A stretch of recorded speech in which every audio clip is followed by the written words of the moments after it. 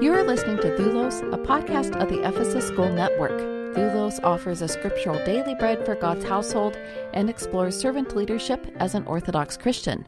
I'm Holly Benton, your host and executive director for the Orthodox Christian Leadership Initiative, and with me today is co-host Father Timothy Lowe, retired priest and former rector of the Tantur Ecumenical Institute in Jerusalem. Hello, Father Timothy. Good to see you. Likewise, Holly. Hope you're doing well. I am, Father. Thank you. So, Holly, I'd like to start with a story, and it's going to be sort of the mantra of the next few episodes that you and I do together. The story goes like this.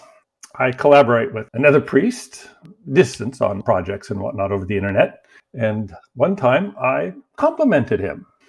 And he wrote back a couple of words and said, "Only God is good." Mark 10:18. He said it to be funny. Sometimes we're humoring each other.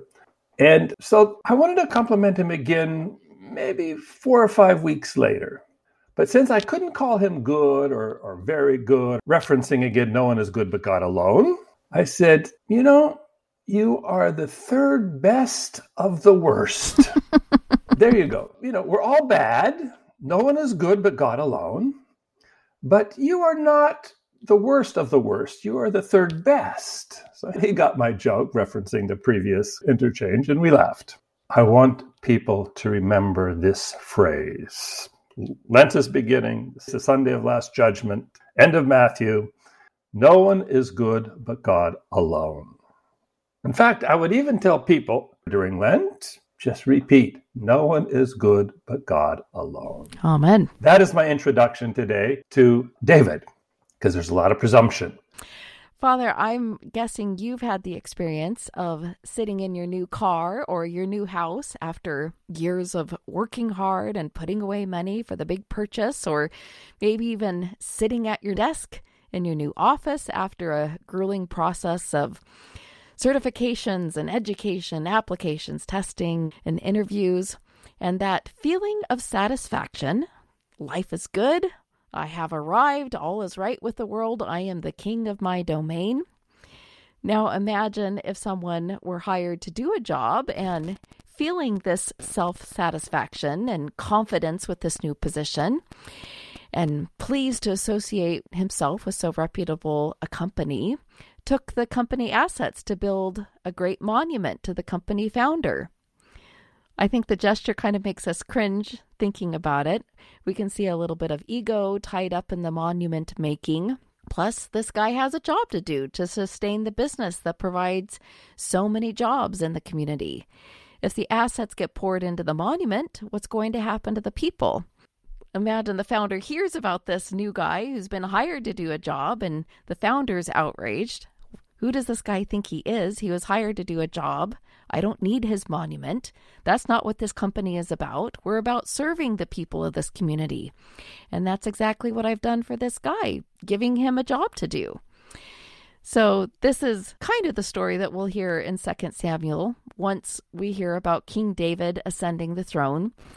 But before we hear this story, Father Timothy, could you provide a little more context? We heard last week about the Lord dethroning King Saul and anointing instead his shepherd, the shepherd boy David. But David isn't anointed to build the Lord a house because the Lord doesn't need a house. He doesn't need David's monument. So, what has happened? Recount. David, the shepherd boy, wasn't invited to the party. He is the one chosen, anointed by Samuel at the request of God, given the Spirit, but he doesn't immediately function as a king because Saul's king. It takes almost the whole book of Samuel to retrace all of this. Anyway, after Saul's suicide, David is accepted as king by the tribe of Judah. Now, the problem I have with our church people, too, because it's the same problem, is we glamorize and make something larger than it actually is. Judah is a rinky-dinky, small section of what we now call Israel-Palestine. So, to be the king of the tribe of Judah is nothing. He's just simply the king of the tribe of Judah. And then he gets anointed by them. It just means you are having oil poured over your head and being proclaimed.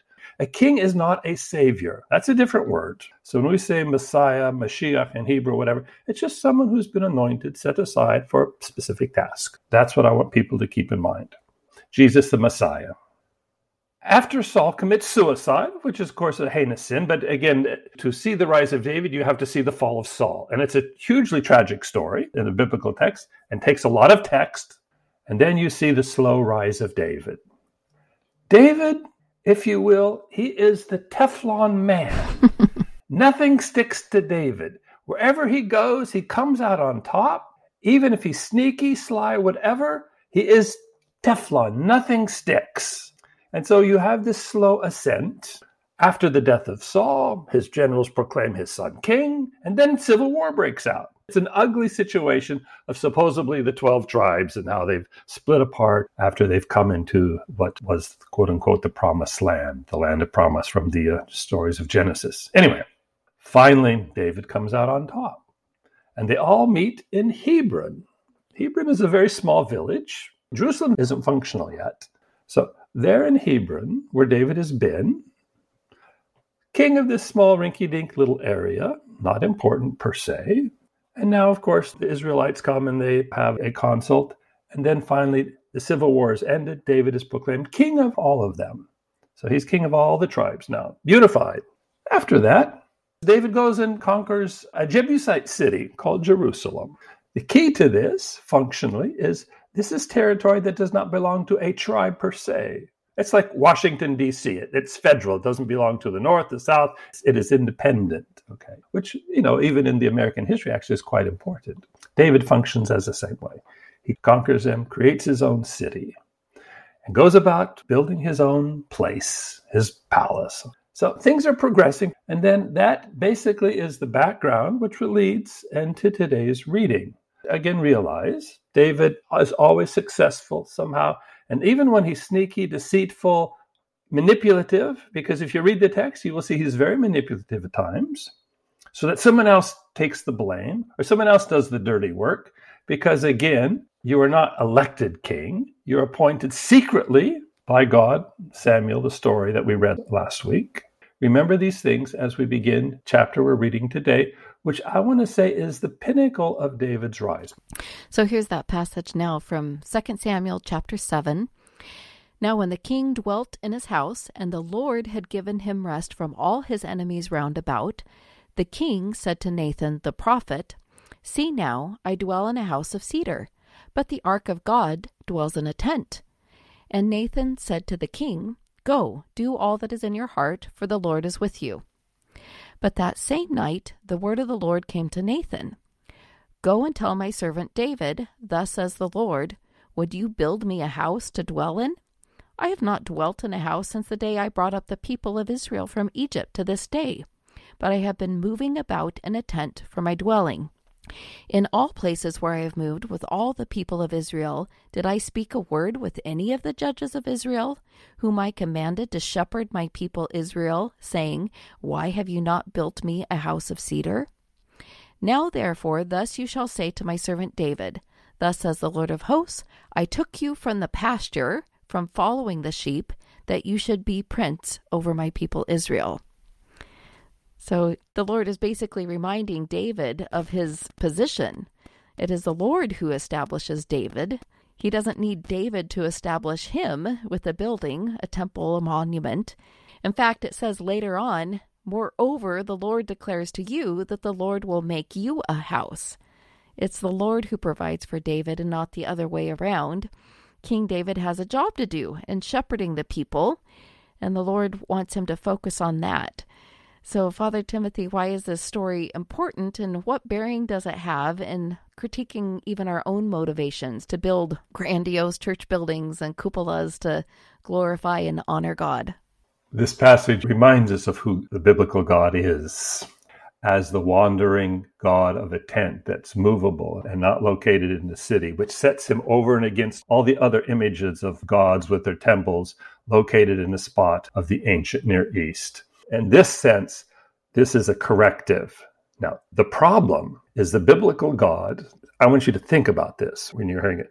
The biblical God is an iconoclastic God.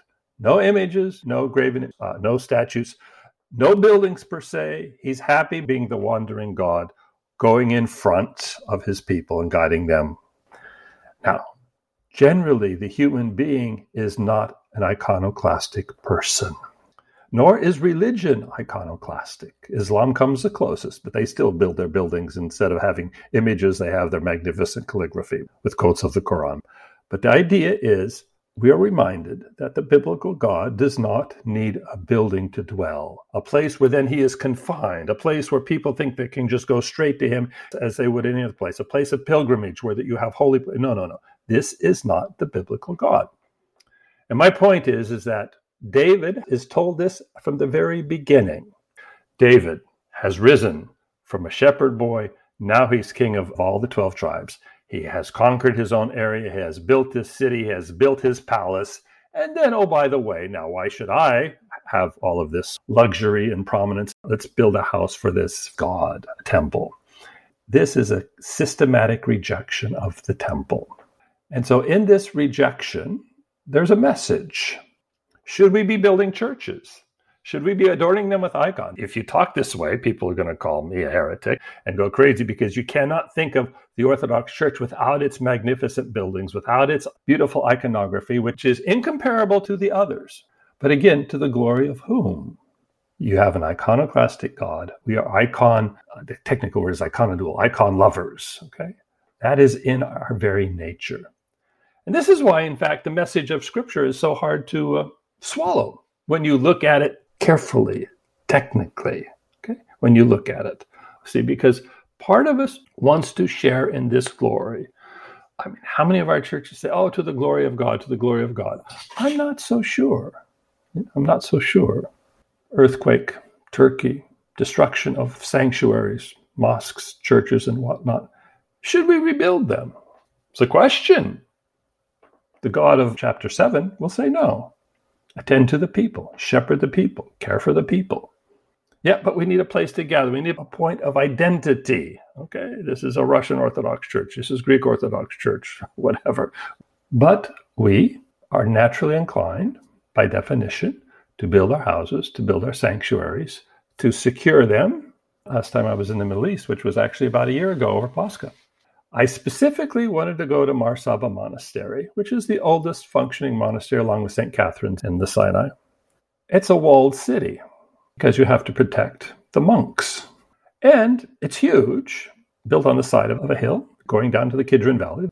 When I was there earlier, there was only 7 or 8 monks in a place that could hold hundreds. Next to it, I swear to God, next to it, because I purposely went on the other side, so I had an overview of the whole thing, the other side of the valley. Next to it is a Bedouin tent. It's a Bedouin tent. You know, it's like the size of my pinky toe compared to the rest of my body. I wanted this picture simply to contrast the two. You have the monument, the fortress of the monastery with only a handful of monks. Maybe now there may be 10, 12. Then you have the Bedouin tent functioning. Where does God dwell? Now, to further make the point of just the progression of the human being, because we're talking about David and his progression from a shepherd boy to being nothing, insignificant, coming to the point of now being the king, the conqueror of all, has rest from all of his enemies. All thanks be to God. And now he wants to somehow confine this God who is given in a building. Now, back to the image of Mar Saba. Opposite the huge monastery on the side of a hill is a cave. In the cave, there is a sealed door with the initials ICXC. That is the original cave of Mar Saba. The humble monk who went to the desert, lived by himself in a cave. And now you transfer what has emerged from a humble beginning to now this fortress. And you have to understand that every church in the desert is built as a fortress for protection. Now, what's even more questionable is the body of Mar Saba, Saint Saba, in a church built at the very center with its nice, now refurbished gold brass dome and incorrupt.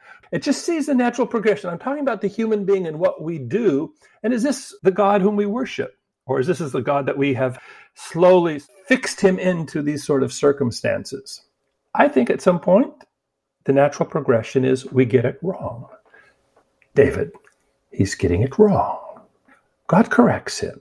Now it goes on that Solomon then will have the task of building the temple. And David is just the emerging image of kingship. Solomon will be the pinnacle, but we'll save that for a different podcast because we're talking about progression. Okay? We're talking about progression. Where one begins and finally, is it of God or is it of just another human monument that ultimately rejects the idea of who the biblical God is? So, question is, what is the business? Since we live in the 21st century, this summer, God willing, I have plans to go to Barcelona, family vacation. 5 or 6 of us will go, and we're going to start in Barcelona because some of the kids haven't seen Barcelona yet. There's a very famous, the most spectacular building called the Sagrada Familia. Spanish architect Antoni Gaudí. It's still being built. Wow. They had hoped to finish it by the 150th anniversary. They've been building it for almost 150 years. There is nothing like it. The guy was brilliant. But the interesting thing about this is he was an ascetic. He lived simply.